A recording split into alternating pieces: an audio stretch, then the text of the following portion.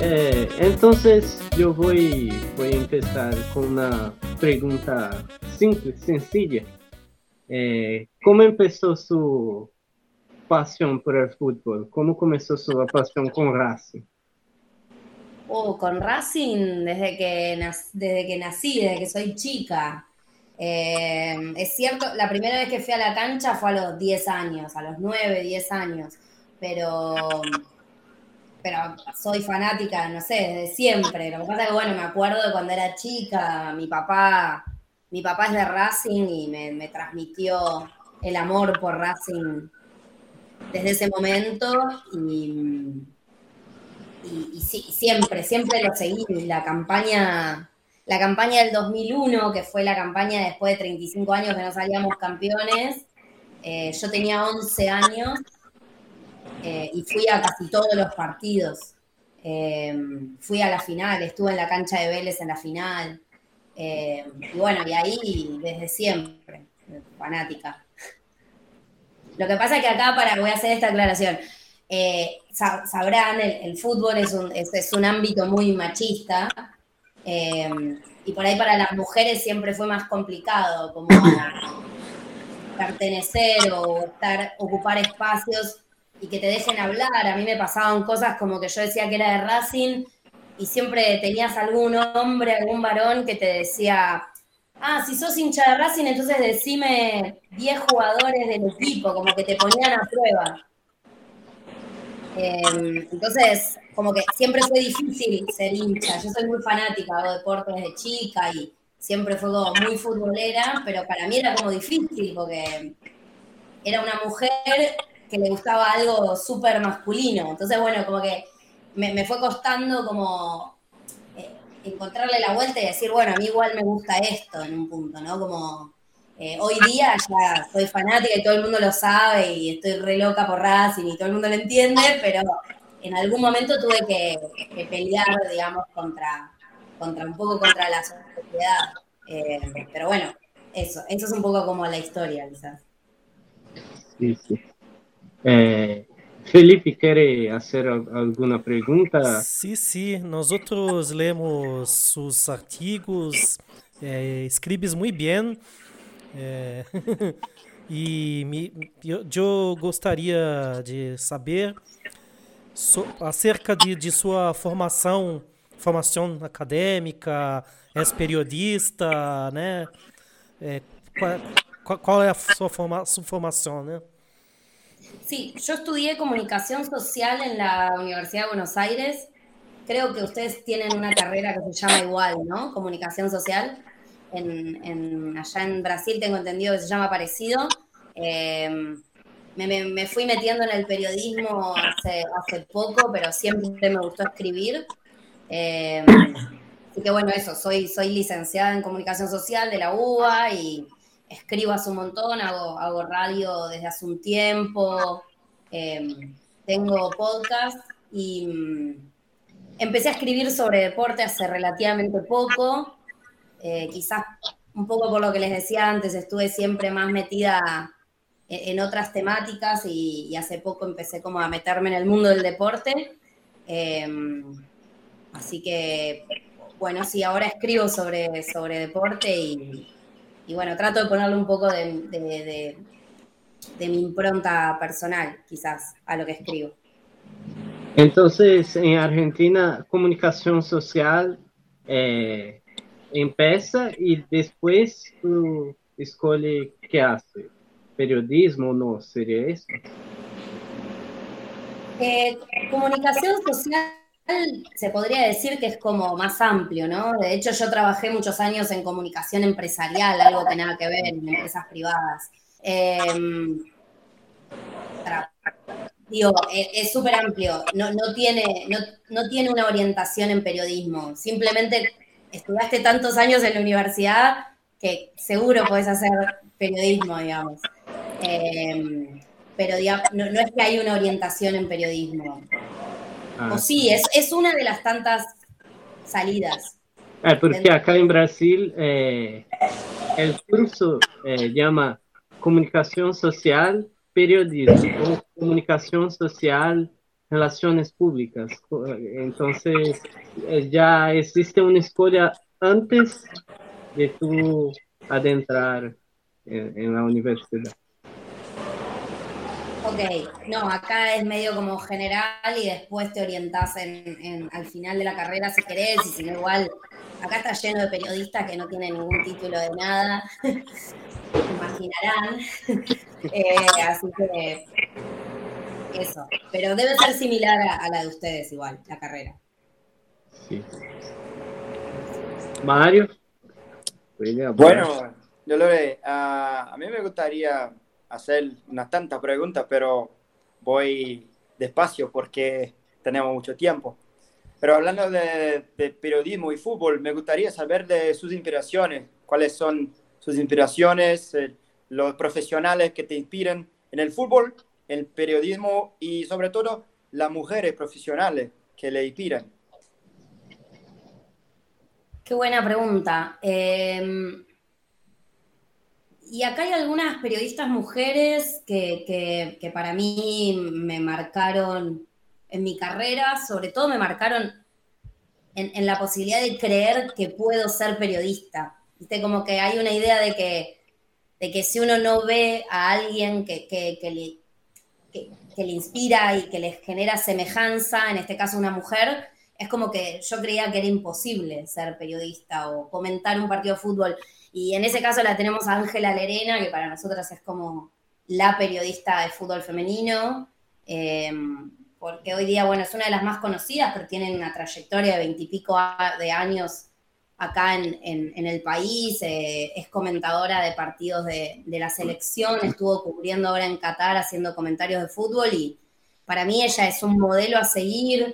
Digo, más allá de si te gusta el periodismo que ella hace o no, que a mí me gusta, pero digo, como que para mí es un modelo de que es posible, como yo la veo comentando partidos de fútbol masculino y yo creo que es posible para mí estar en ese lugar.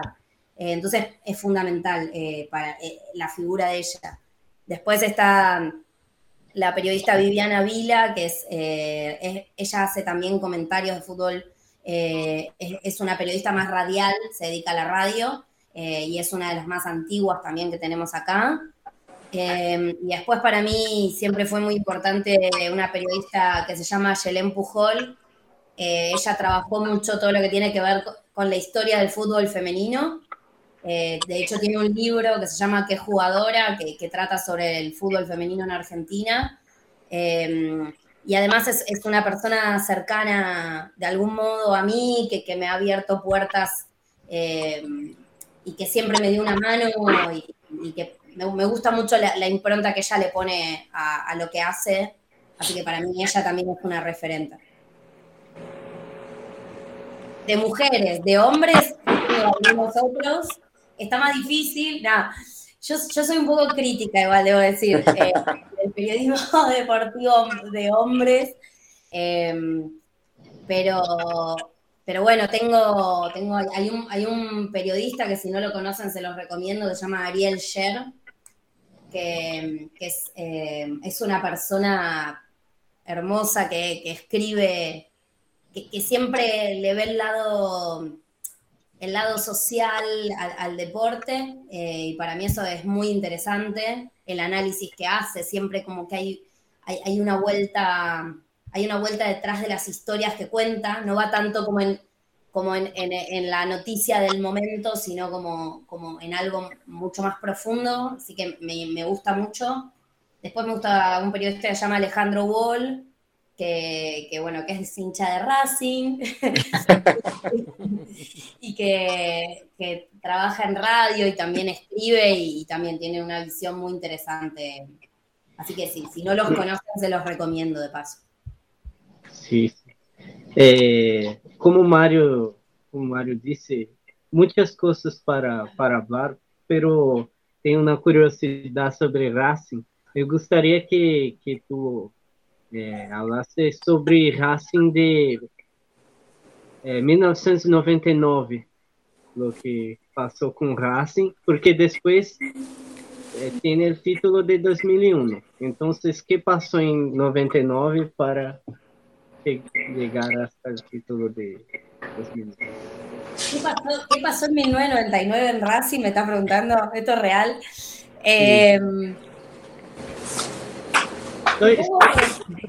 Para una hincha es la mejor cosa porque nosotros de lejos no tenemos una visión muy real, total de lo que pasa. No, está bien, está bien. Yo era muy chica, ¿no? Claramente. Pero me parece que el plantel de Racing del 90 como que se empieza a conformar algún tipo de plantel que está buscando algo, digamos. Quizás hay ahí algún quiebre. De hecho, hay algunos jugadores que después jugaron en lo que fue el Racing campeón del 2001, digamos. Estaba Úbeda. Ahí me puse a buscar el plantel porque no me lo acordaba de memoria, pero lo tenemos a Úbeda, lo tenemos a Delgado, lo tenemos a Capria. Fue un gran plantel, o sea, un gran equipo de Racing. No te puedo decir mucho más porque, ya te digo, era una época en la que yo ni siquiera iba a la cancha, pero sí entiendo que fue un momento en el cual empezamos como no sé, quizás a cambiar un poco la historia. Sí pasó todo lo que tiene que ver con la quiebra de Racing. Vos por ahí te referís a eso. Lo que tuvo que ver con la quiebra, a ver, espérame un segundo que voy a buscar fechas. Sí, porque Racing hubo la quiebra, ¿no? En 99, pero la hinchada que salvó el club. Claro. Sí, ahí fue el país en general. Argentina, de hecho, tiene una crisis muy grande en el 2001. Fue justo cuando Racing sale campeón, en la misma época, en diciembre del 2001. Y en el 99 se decreta la quiebra y los hinchas de Racing no tienen mejor idea que salir a bancar al club. Me parece que en algún punto fue algo espontáneo, ¿no? Como que en esta tristeza. Aclaro lo de la crisis económica del país porque me parece que tiene mucho que ver con la situación de inestabilidad que se estaba viviendo en general, digamos. Por ahí no es lo mismo si eso mismo sucedía en otra época. O sea, como que era una época de mucha agitación social en nuestro país. Bueno, nada, a Racing le decretan la quiebra después de, ¿no?, la historia que tiene Racing. Y nada, el hincha sale a la calle a hacer lo que sabe hacer, que es bancar a su club. Fue algo histórico en algún punto, ¿no? Como, por lo menos para nuestro país, digamos, no sabría decir en general, pero me parece que la idea era un poco eso, intentar salvar al club como se pudiera y me parece que es lo que nos caracteriza un poco a los hinchas de Racing. No quiero... pero no, esta cosa de ponerse al club al hombro. De hecho, durante muchos años tuvimos esta idea de que el hincha de Racing era muy sufrido.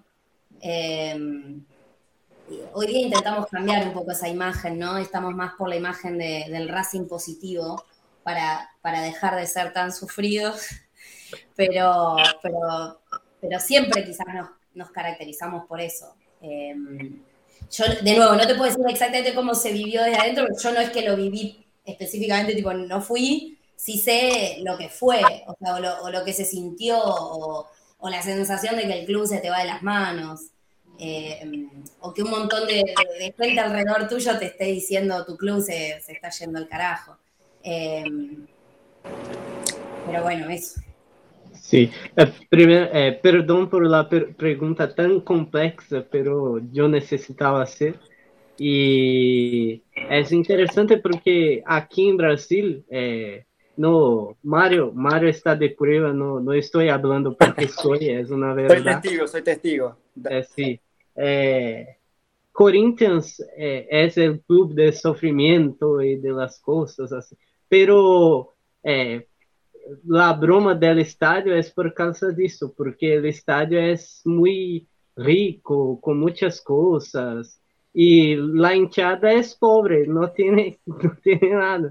Es la ironía acá en Brasil de Corinthians. Y hay también una gran ironía por São Paulo, que era tenido con un club de élite en los 70, 80, porque el Morumbi es un barrio fino de São Paulo, y hoy es uno de los estadios de ayer, no un estadio tan complejo, tan moderno, porque las canchas de Palmeiras y Corinthians ahora son arenas, la de Corinthians para el Mundial 2014, el de Palmeiras de una constructora que se pone mucha plata en el club, y solamente São Paulo y Santos, de los grandes de São Paulo, que mantiene sus detalles como eran antiguamente.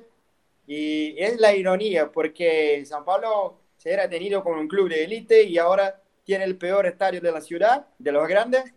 Y los clubes un club del pueblo como es Corinthians, ahora sí tiene uno de los estadios más ricos. Sí, ahí si podemos... a mí el Morumbi me pareció precioso, me parece que se parece mucho a nuestros estadios de Argentina. De hecho, estuve en el estadio de Palmeiras también y no me gustó, o sea, me pareció como re europeo, y eso me generó como un choque, como que dije, vine a ver un show de Harry Styles o un partido de fútbol. Y como que me parece que lo que termina sucediendo, porque estuve leyendo, perdón que me meta, hacemos un corte de Racing, pero me parecía interesante cómo no solo pasa esto que dicen ustedes, que es como que cambia un poco la identidad del club, el estadio, sino que lo que hace también es excluir a hinchas que quizás no pueden o pagar las entradas o que no se sienten como parte de ese club que está cambiando en un punto, ¿no? Como, sí. Sí, y porque... también le pasó al Flamengo, al Maracaná le pasó, o sea, con las arquibancadas y etcétera, digo, como ahí se transforma la identidad y la idiosincrasia, digamos, la identidad del hincha en la cancha, ¿no? Como con asientitos, todos separados, como medio...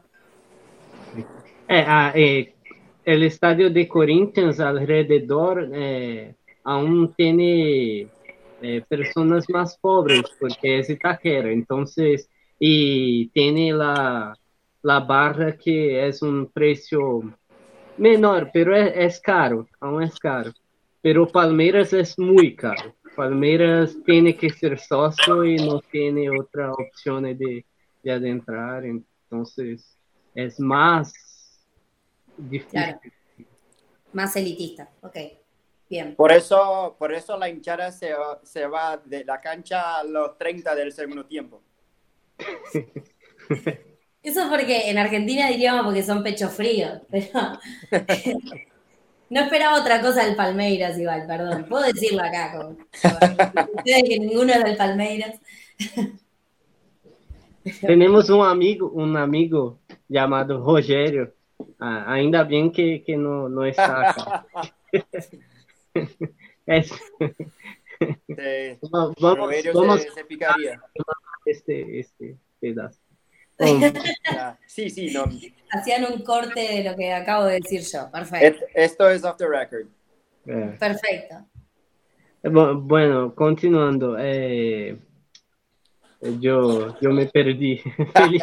Hace una pregunta porque tiene el trabajo de Dolores, la patriada, la revista. Sim. Eu gostaria de saber sobre seu trabalho, né? Em Racing, seu clube do coração, né? De coração. Como foi, né? Como chegou, né? Chegou ao clube, né? E quando você chegou ao clube, encontrou alguns ídolos, jogadores, assim, que você fala, não creio que estou trabalhando em mesmo ambiente que esse jogador, esse ídolo.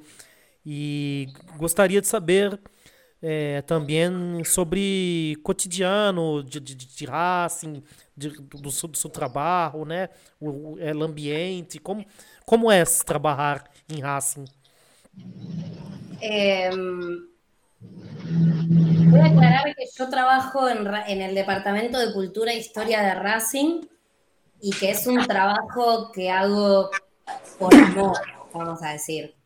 No es como un trabajo oficial, no deja de ser trabajo. De hecho, recién estaba con un compañero hablando porque sacamos una revista mensual que trata sobre la historia de Racing y además sobre actualidad, hay un poco de todo, pero también hay bastante historia de Racing. Así que estoy con eso. Empecé el año pasado, me sumé el año pasado a este departamento porque yo creo que al club lo hacen los hinchas, entonces no había otra forma que perteneciendo. Es muy fácil estar en el sillón de mi casa diciendo que está mal o que no, o que el club es realmente de los hinchas sin hacer nada. Entonces me parecía que yo tenía que poner el cuerpo en mi propio club que amo, digamos. Así que me metí acá y lo que hacemos es tratar de, desde el área de cultura, tratar de hacer eventos que sean para la gente y para los socios. Trabajamos todo lo que tiene que ver con literatura, con cuestiones más sociales, ¿no? Como que tenemos un coro, hay talleres, está la revista, organizamos algunos eventos que tienen que ver con un poco de todo esto. Y para mí es hermoso, para mí es recorrer el club, o sea, tengo que hacer una nota y voy a recorrer el club, pero lo recorro desde otro lado, incluso corriéndome un poco de lo que tiene que ver con el fútbol masculino, ¿no? Que es como, siempre es lo principal. Entonces, de este modo, hace poco entrevisté a un boxeador de Racing y el mes que viene me toca entrevistar a una jugadora de fútbol femenino, y por ahí estoy en el predio Tita, que es el predio que tiene Racing en donde entrenan las inferiores y juega el femenino. Y entonces uno ve como el costado quizás el costado del club, y que en realidad es el club en general, porque el club es mucho más que el masculino. Es real que el masculino es el que mueve más el negocio, pero detrás de eso hay muchísima gente que va al club, porque para eso se crearon los clubes, ¿no? Para que la gente del barrio vaya y los disfrute, y que tengan una función de cohesión social en un barrio como es Avellaneda, que es un barrio que tiene sus sectores más carenciados, o por ahí no es un barrio, digo, tiene zonas que son como de más movimiento o de más plata, pero también es un barrio, lo que acá en Argentina decimos muy barrio, o sea, no sé si es humilde, pero es eso, es como un espacio de lo que acá llamamos por ahí clase media.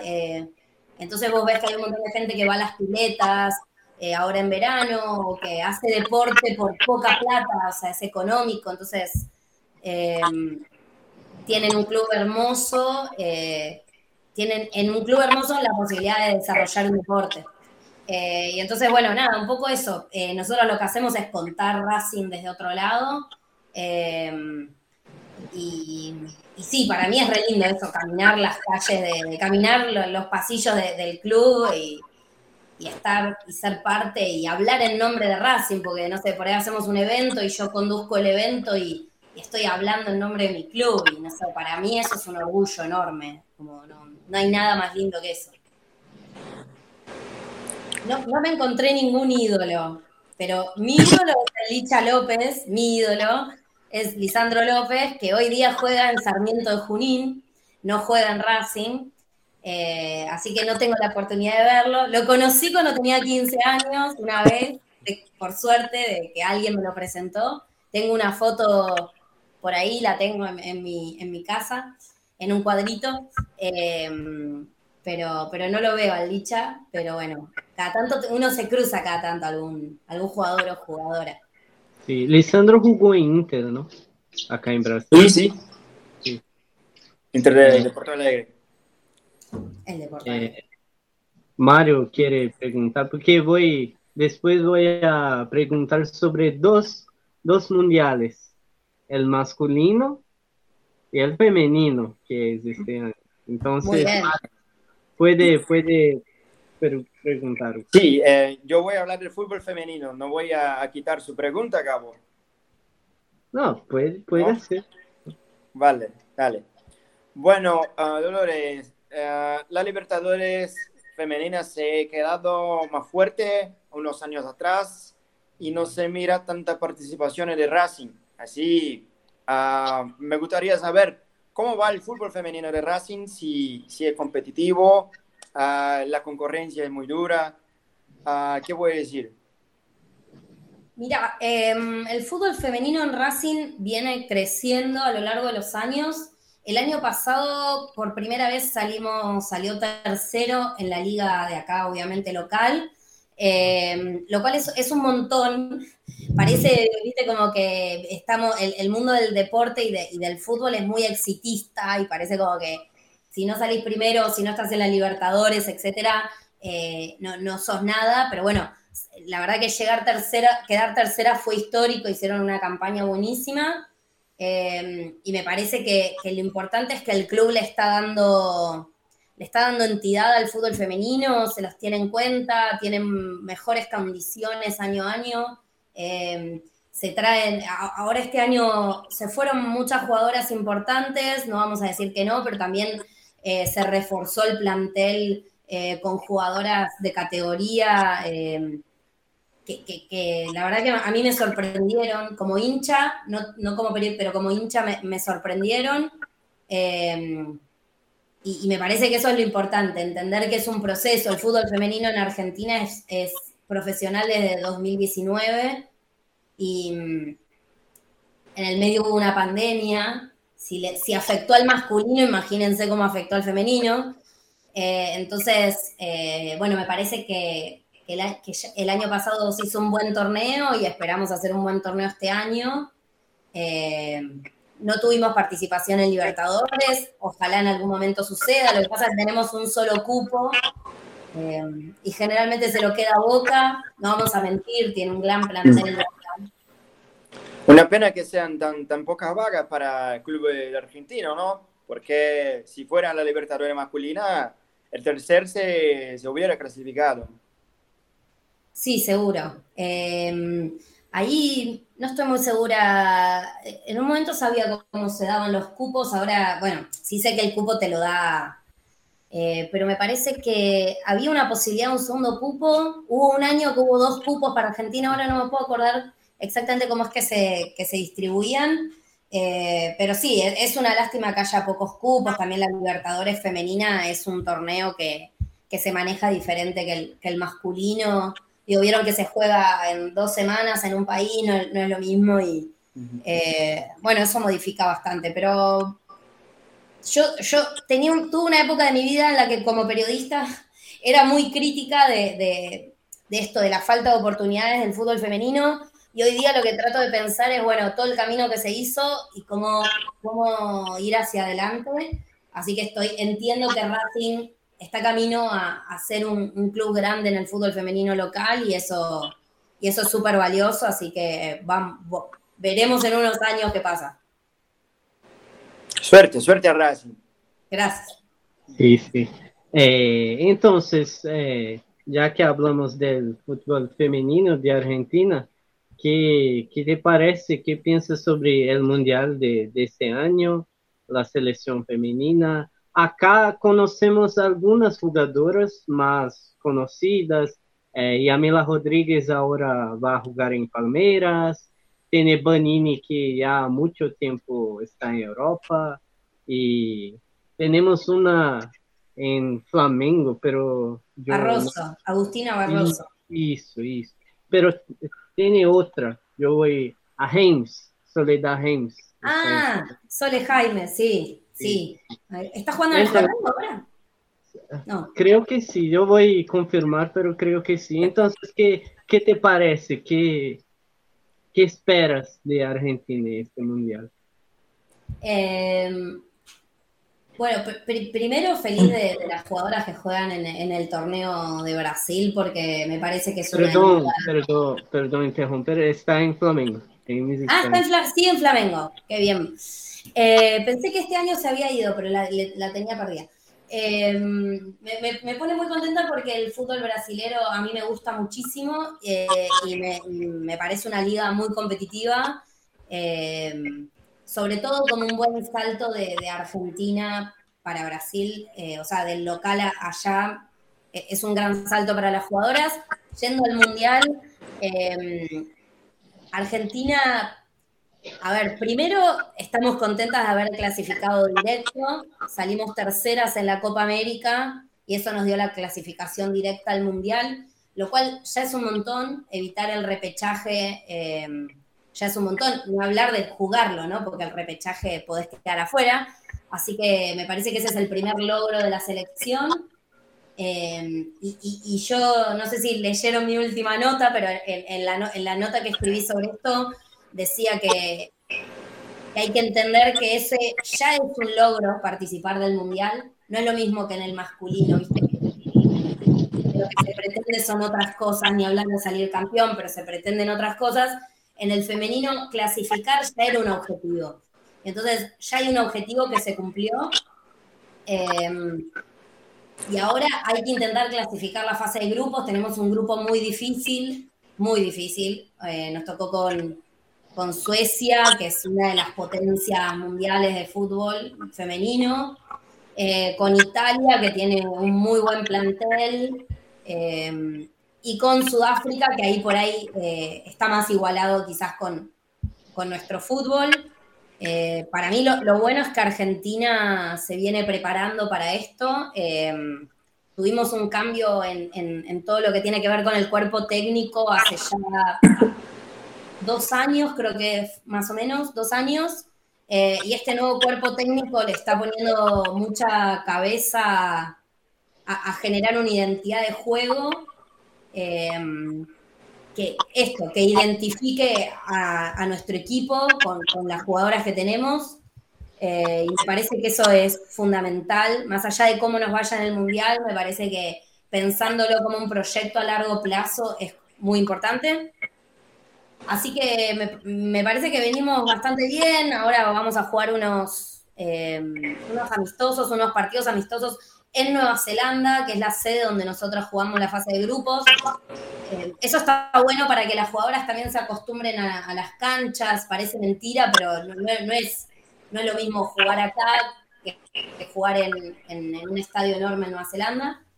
Así que eso está buenísimo y bueno, no sé, espero que hagamos el mejor papel posible. Yo tengo fe de que clasifiquemos, pero, que pasemos de ronda, pero hay que ver cómo se está preparando Italia, sobre todo, que es nuestro rival principal. Sim. Felipe, pode fazer a pergunta, eu vou ter que abrir a porta pro gato aqui que tá chovendo enquanto isso, mas vocês fazem a pergunta. Eu li seu artigo acerca da história de Tatiana. Me gusta muito. Me gusta de sua abordagem social. Me identifico muito. Tento fazer isso em minha área música, né, na pesquisa em música também. E seu artigo me remeteu a cá em Brasil. Nós temos a Tiffany, que é uma jogadora de vôlei de altíssimo nível, né? É uma jogadora de seleção e há um tempo provocou muito debate acá em Brasil também sobre atletas trans, né? Na modalidade do vôlei.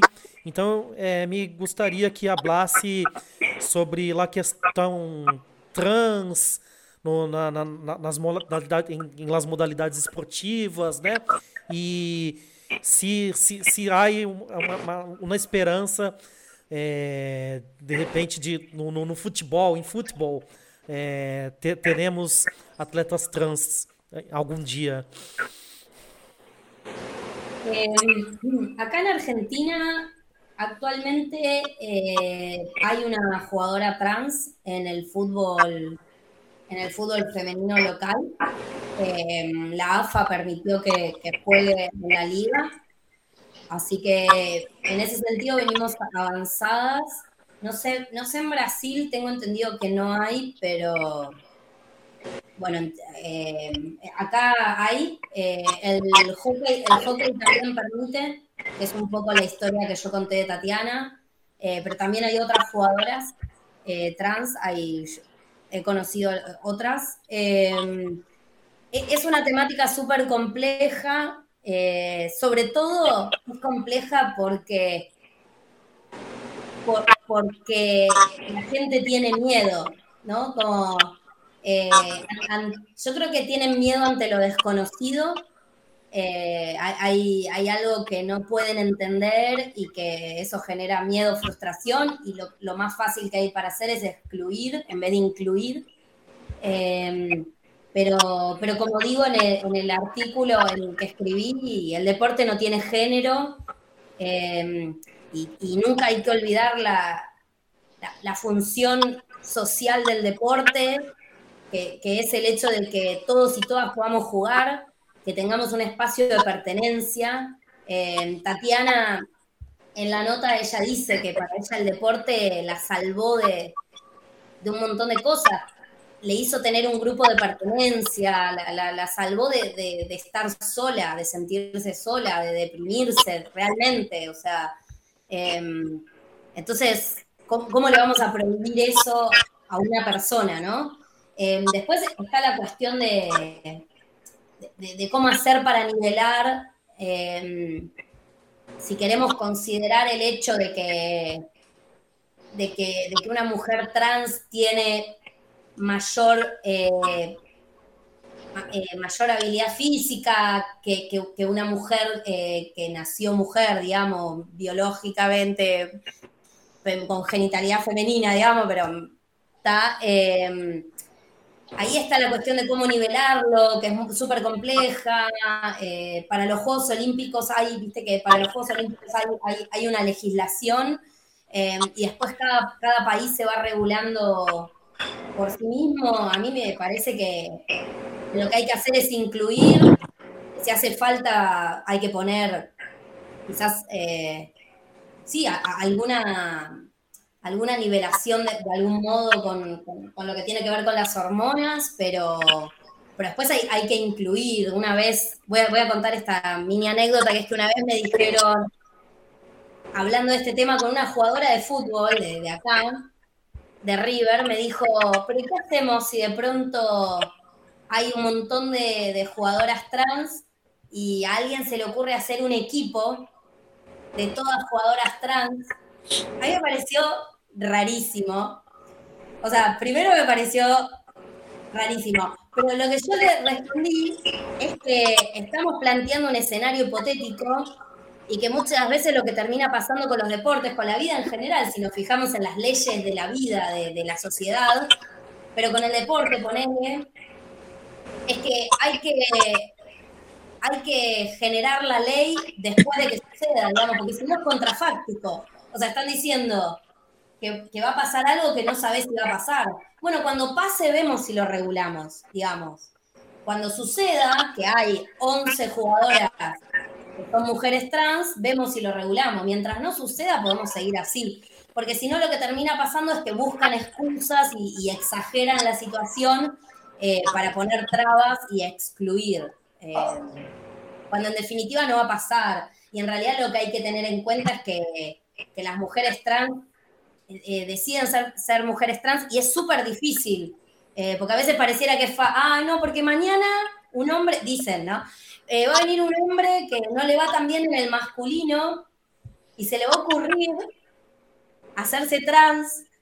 O sea, y vos lo mirás como diciendo, ¿en serio vos crees que un hombre masculino va a decidir convertirse en mujer, cambiar su género en el DNI, solamente para tener un lugar para jugar al fútbol, es ridículo. O sea, a mí me parece ridículo. O sea, Tienen su texto de Tiffany en vóley. me Y dijo, en Brasil tiene la misma idea loca que otras personas que no van a quitar su órgano solo para virar deportistas o cosas así. Como hablaste, es ridículo, es una idea rarísima, loca, no tiene razón. para mí es rarísimo. Vos imaginate, no sé, ustedes como hombre, yo misma, pero digo, de pronto decís, me voy a hacer mujer o me voy a cambiar todo mi esquema de vida solamente para jugar en un equipo que encima te pagan mal, porque acá te pagan mal, o sea, ni siquiera podés vivir de ser futbolista mujer. Entonces, digo, si dentro de 50 años esto cambia, charlémoslo de nuevo en 50 años, pero ahora lo que hay que hacer es incluir, ya está. Es como, para mí es un poco eso. Bueno, entonces, ¿cómo vamos ya? Mario, Felipe, ¿tienen alguna pregunta más? Yo voy a hablar la última. ¿Tienen alguna cosa más? Poder decirla, Gabo. Yo voy a hablar del Mundial del año pasado, ¿no? Argentina ganó. Yo no sé cómo me siento sobre, pero ¿cómo viste el Mundial, Messi, la trayectoria? Y una curiosidad que yo pregunto para todos los argentinos y otros países también por curiosidad, ¿cómo ustedes miraron a la eliminación de Brasil? Porque Con mucha acá risa, por fue... supuesto. Sí, sí, pero ¿cómo miraron? Futbolísticamente, no solo como hincha, pero con el fútbol en sí. Voy a ir de atrás para adelante para que me quede al final lo de Argentina. Yo tengo un amigo que me dice que soy doble camiseta. Esa es algo que sé, como que tengo dos camisetas puestas. Una es la de Argentina y la otra es la de Brasil. Yo amo Brasil en general, como que soy muy amante de la cultura brasilera. Y me gusta mucho mirar a Brasil, entonces yo no quería que perdiera, pero bueno, no soy parámetro, me parece que todo el resto de los argentinos y argentinas querían que Brasil pierda, pero bueno, yo voy a hablar por mí, a mí me gusta, no, y voy a decir esto que me parece que está bueno decirlo, que es que a mí me gusta que se resalte el fútbol latinoamericano, me parece que estamos en un momento en el cual el fútbol europeo está tomando mucha relevancia de un modo que a mí no me gusta demasiado, que es como que ellos tienen la verdad del fútbol cuando sus equipos están llenos de latinos, ¿no? Pero sacando eso, tienen como, de pronto tienen la verdad del fútbol y no solo de cómo se juega, sino también de los modos que hay que jugarlo. Se señala mucho al fútbol latinoamericano, se lo señala como nos reímos de los bailes de los brasileros y criticamos lo que pueda haber hecho Argentina en un partido contra Países Bajos y en ningún momento nadie puso la lupa en lo que Países Bajos hizo con nosotros o en la cantidad de personas de ascendencia afro que hay en Francia. Eso es algo que nadie habla. Entonces, a mí me gusta especialmente resaltar el fútbol latinoamericano como identidad latina. Me parece que tenemos que hermanarnos y entender que nuestro fútbol es hermoso y se teje desde los potreros, no sé cómo le llaman ustedes, pero en las canchas de los barrios, y eso se nota cuando vamos a jugar al fútbol. Ellos crecen jugando en un césped perfecto, y nosotros no, y eso se ve. Así que a mí el fútbol latinoamericano me gusta y siempre voy a querer que ganemos nosotros por sobre cualquier europeo que ya ganó suficiente en la vida y en la historia y en la economía. Así que con eso ahí hago mi paréntesis político-histórico. Y respecto al Mundial, a mí me apenó muchísimo, como dije, la que quede afuera Brasil. Lo que sí me parece es que no jugaron bien contra Croacia, o sea, que no pudieron aguantar los últimos 4 minutos, que no debía ser tan complicado. Me parece que le termina faltando como un poco de identidad al equipo. Tiene muy buenas individualidades y termina faltando ahí como una pequeña cohesión. Y ahora voy a hablar de Argentina, si no sigo con Brasil, pero que me parece que es lo que encontró Argentina, ¿no? O sea, pibes jóvenes, talentosos, pero en realidad lo que había era una identidad de juego, que de hecho es lo que dice siempre Scaloni. Si vos te fijás, había muchos de los que terminaron siendo titulares del Mundial que ni habían jugado la Copa América. La Copa América salimos campeones, Enzo Fernández no estaba, McAllister no estaba. Tenés ahí jugadores que Álvarez no estaba. Julián Álvarez. Julián Álvarez estuvo, pero no jugó mucho. No es participado. Estuvo de suplente, claro. Sí.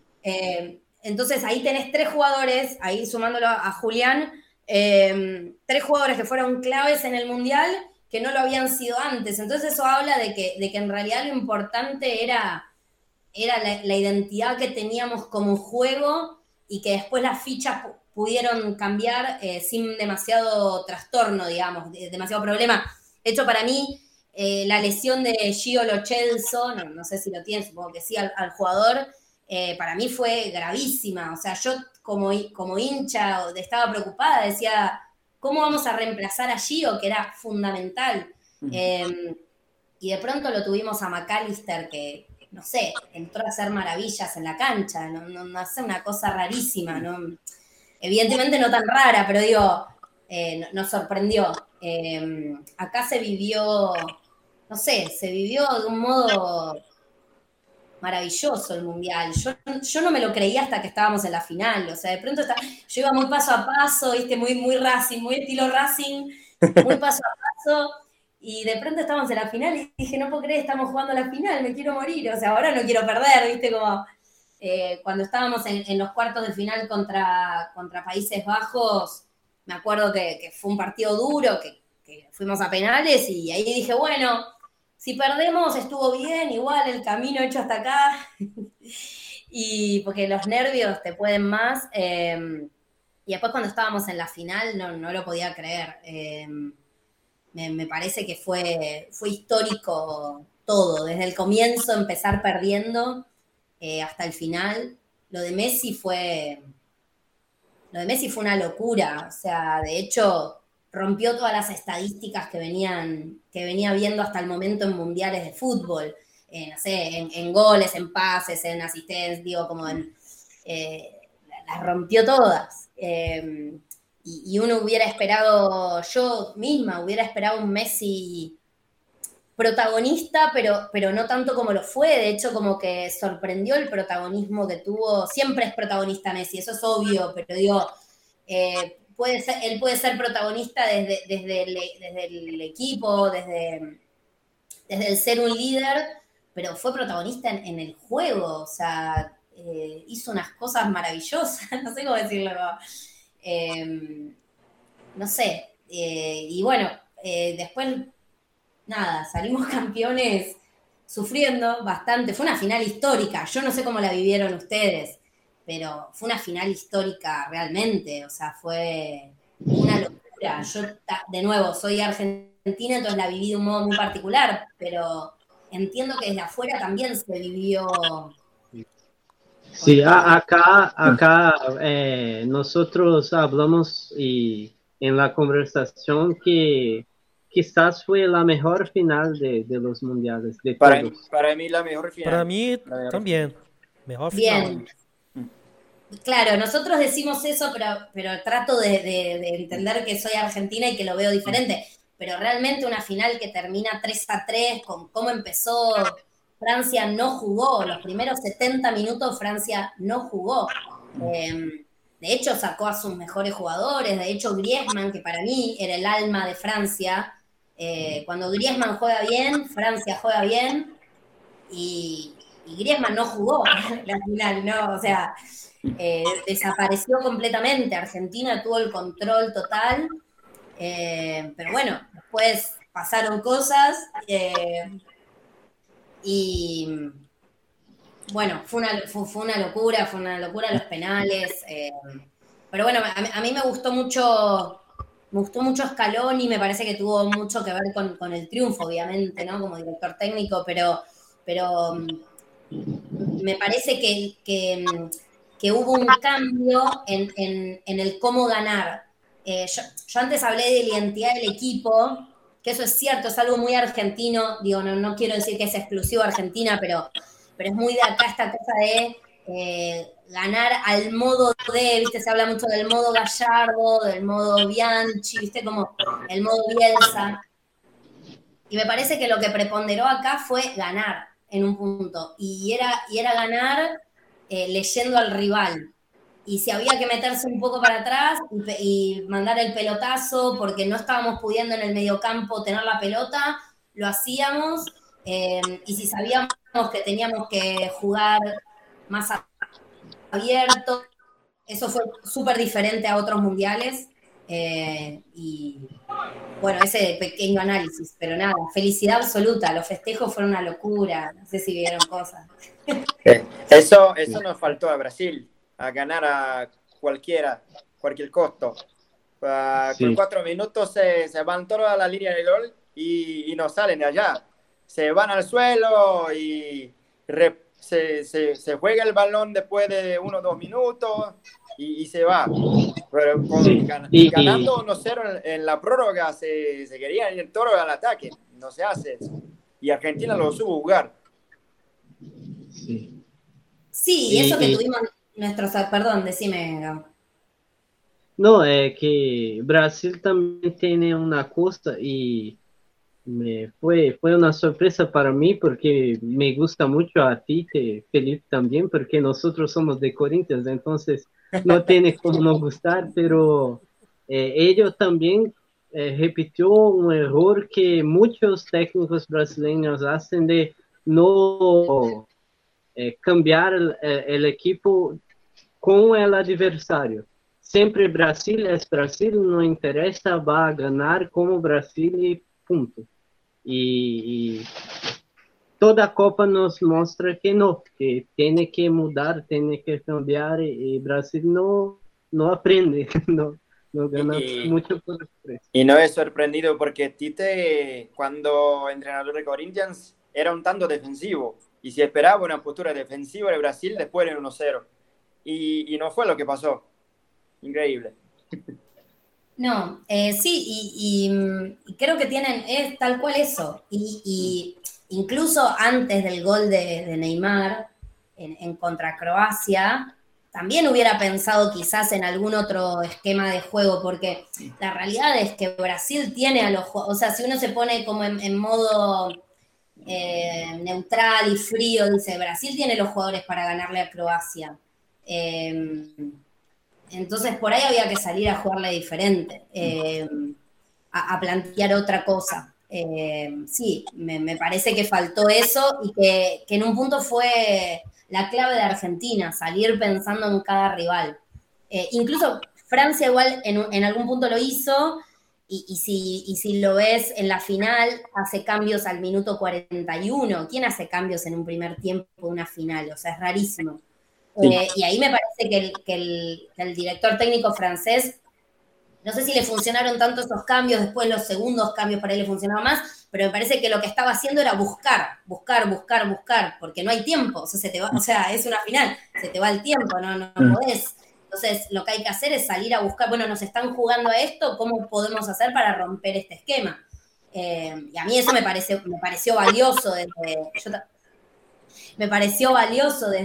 el punto de vista de los franceses, pero como sentido de cómo jugar un partido de fútbol y una final de un mundial o un cuarto de final, un mata-mata, como dicen ustedes, pero porque en la fase de grupos de última era otra cosa, pero cuando ya estás a clasificación, a eliminación directa, hay que jugar a ganar. Sí.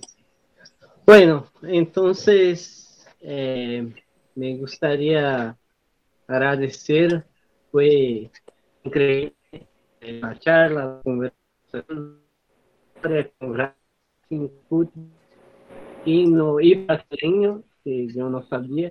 Entonces, muchas gracias. Felipe y Mario pueden hablar. Pues yo, Felipe, o usted. Gracias. Bueno, Dolores, muchas gracias. Fue una charla muy rica. Es una persona que se admira, muy inteligente, muy buena onda, como dicen ustedes en Argentina. Y eso fue muy rico, fue inolvidable a nosotros. Muchas gracias por su tiempo, por tener esta charla con nosotros. Muchas gracias por estar con nosotros en nuestro podcast.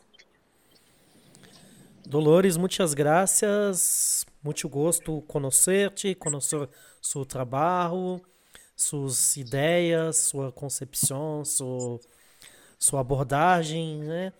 E eu também amo a Argentina. Em la final fui hincha fanático de Argentina, llorei junto com Di Maria, fiquei emocionado e a defesa de Martínez saí comemorando que nem um maluco. E viva o futebol latino-americano, é muito importante mesmo competirmos com os europeus, né? Concordo plenamente e é isso. Muchas gracias. No, gracias a ustedes por llamarme, por querer sumar mujeres, hablar de fútbol femenino, permitirme hablar de fútbol masculino como una igual a ustedes. Y aguante Brasil, nos vamos a ver, nos vemos pronto. Cuando vaya para San Pablo les charlo para que vayamos a la cancha. Si vienen a Argentina ya saben, y cuando quieran estamos en contacto. Gracias.